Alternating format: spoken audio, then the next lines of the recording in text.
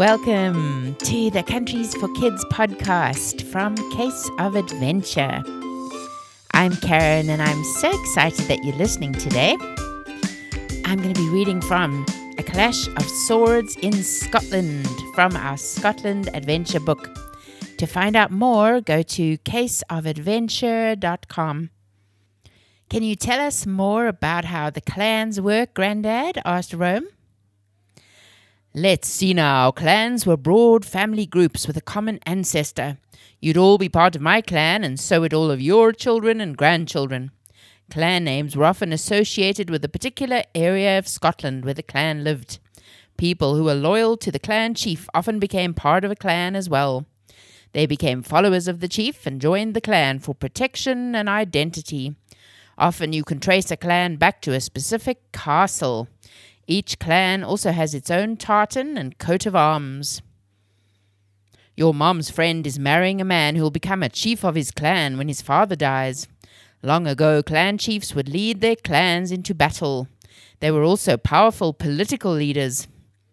Grandad continued, as your dad said earlier, nowadays being a clan chief is just a social recognition with a few responsibilities within the family circle. In well-known clans, though, the chief would still have a lot of influence in Scottish society and maybe even connections with the royal family. Do you have any other things that come from Scotland, Grandad? Asked Libby. Let's go look in the Case of Adventure, shouted Jake before Grandad could reply. He ran out the door with Grandad and the others following. Tiffany ran along behind the others, keen to be in on the action. Case of Adventure, she exclaimed excitedly. Out in Grandad's workshop, Rome delightedly opened the antiquated suitcase. Dozens of treasures gleamed in the sunlight. The children dug out various objects from the large case, stopping to ask Grandad if any of them were from Scotland, and putting them to one side if they weren't. Libby lifted out a silver teaspoon with a carved silver thistle adorning it, with purple gemstones inset as the flowers. Lower down, the word Edinburgh was engraved in the spoon. What's this, Grandad? She asked. That happens to be the flower of Scotland, lass, he replied. The purple thistle is the national flower. Edinburgh is the capital of Scotland, remarked Rome. That's where we'll be staying. That's right, lad, and Glasgow is the largest city. Look at this, said Wren, opening a green velvet jewellery box. Inside was an exquisite cut-glass pendant. The pendant had a carving of the same thistle as on the silver teaspoon. The flower of Scotland again, exclaimed Wren. O flower of Scotland, when will we see your like again? Grandad broke into song. What song is that? Jake wanted to know. It's one of the songs that Scotland uses as its national anthem. There's no official anthem, so Flower of Scotland, Scotland the Brave, and Scots Whae are sung as anthems. We saw a movie where they sang Scotland the Brave and then shouted Alba go Broth at the end, commented Jake. Grandad laughed. I think that's Gaelic for Scotland forever. It shows people's allegiance to Scotland. What's allegiance? Asked Libby. It means they belong to it, love it, and serve it.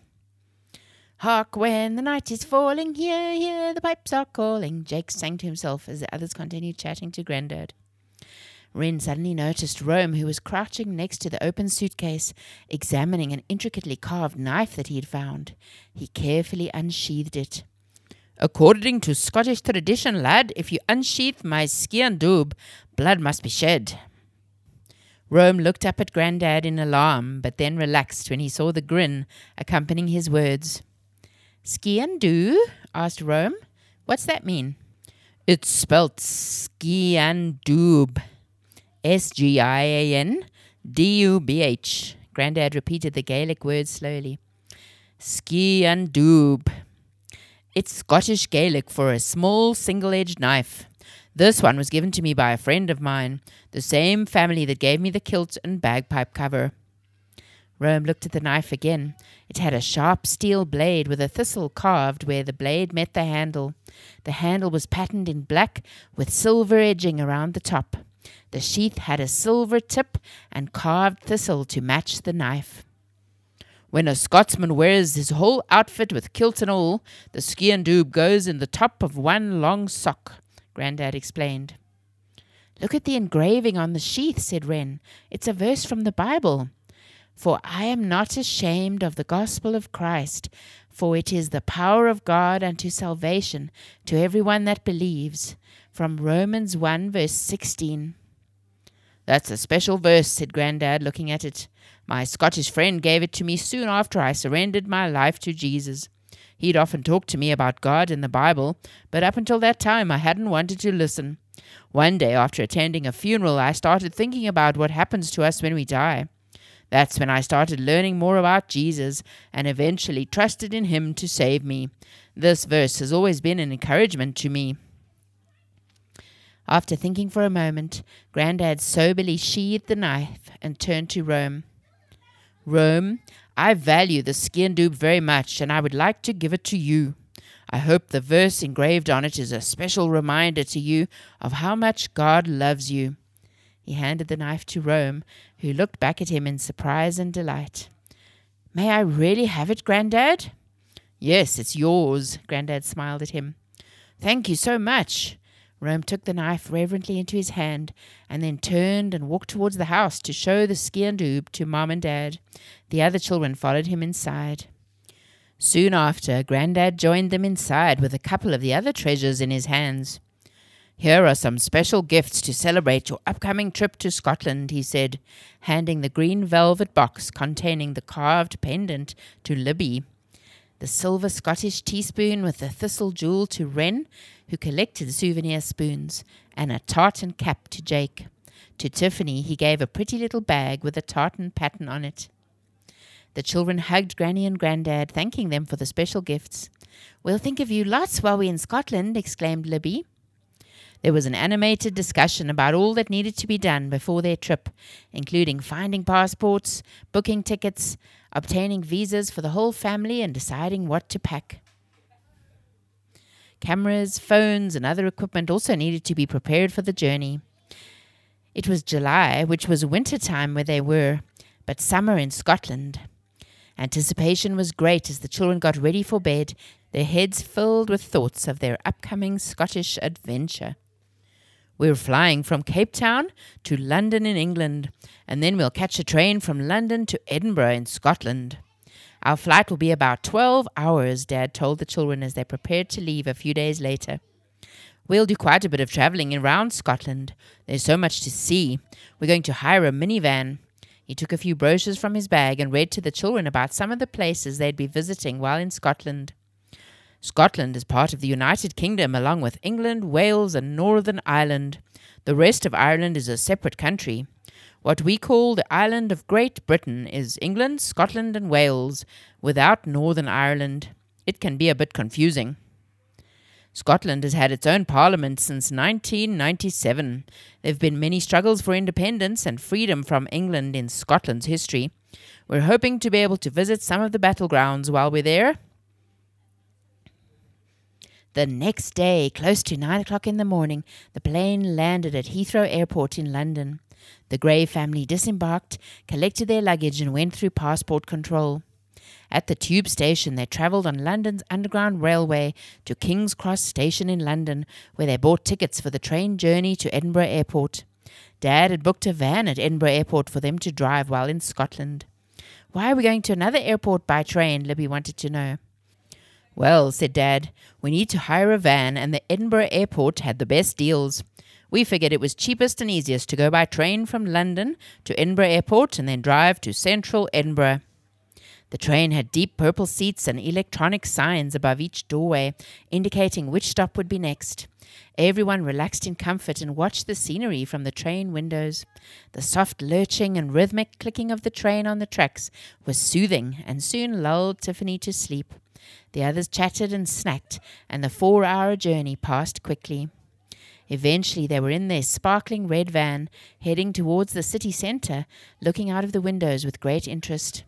It's about half an hour from here to Castle Street Guest House, which is owned by my friend Janet's aunt and uncle, Mom told them. Why is it called Castle Street? Jake wanted to know. Is there a castle nearby? Actually, there is, said Mum. Edinburgh Castle. We'll go exploring there. You'll probably be able to see it from the guest house, as the castle is quite close on a big hill. I heard that Edinburgh Castle is actually built on the site of an extinct volcano. That means one that no longer erupts, thankfully. Blue and white Scottish flags flew proudly from many buildings, some of which resembled castles with turrets and battlements. There were tall clock towers and imposing statues. The taxis were quaint black cars with red and white markings on them. They located a Waitrose store, and Mum ran in while the others stayed in the car. She quickly selected some snack bars, a loaf of bread, some sliced cheese, and a few other items.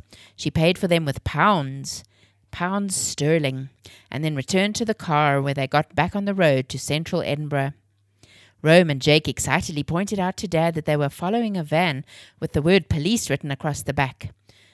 "I bet that's Scotland Yard in there," remarked Jake, who had heard about the British police force. Dad smiled at him in the rearview mirror. "It's a funny thing, Jake, but Scotland Yard is actually in England.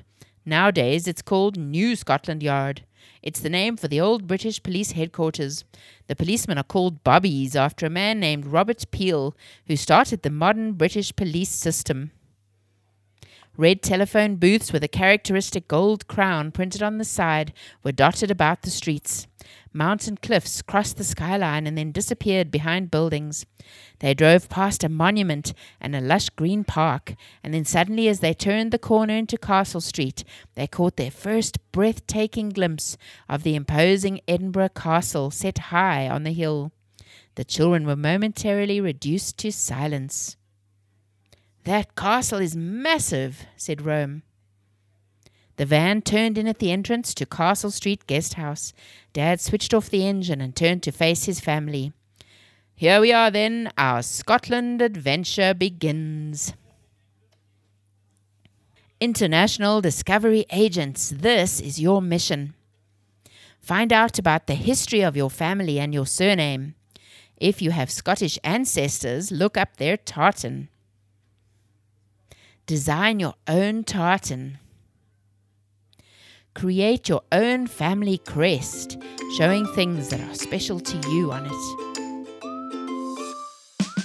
That's all for now. See you next time.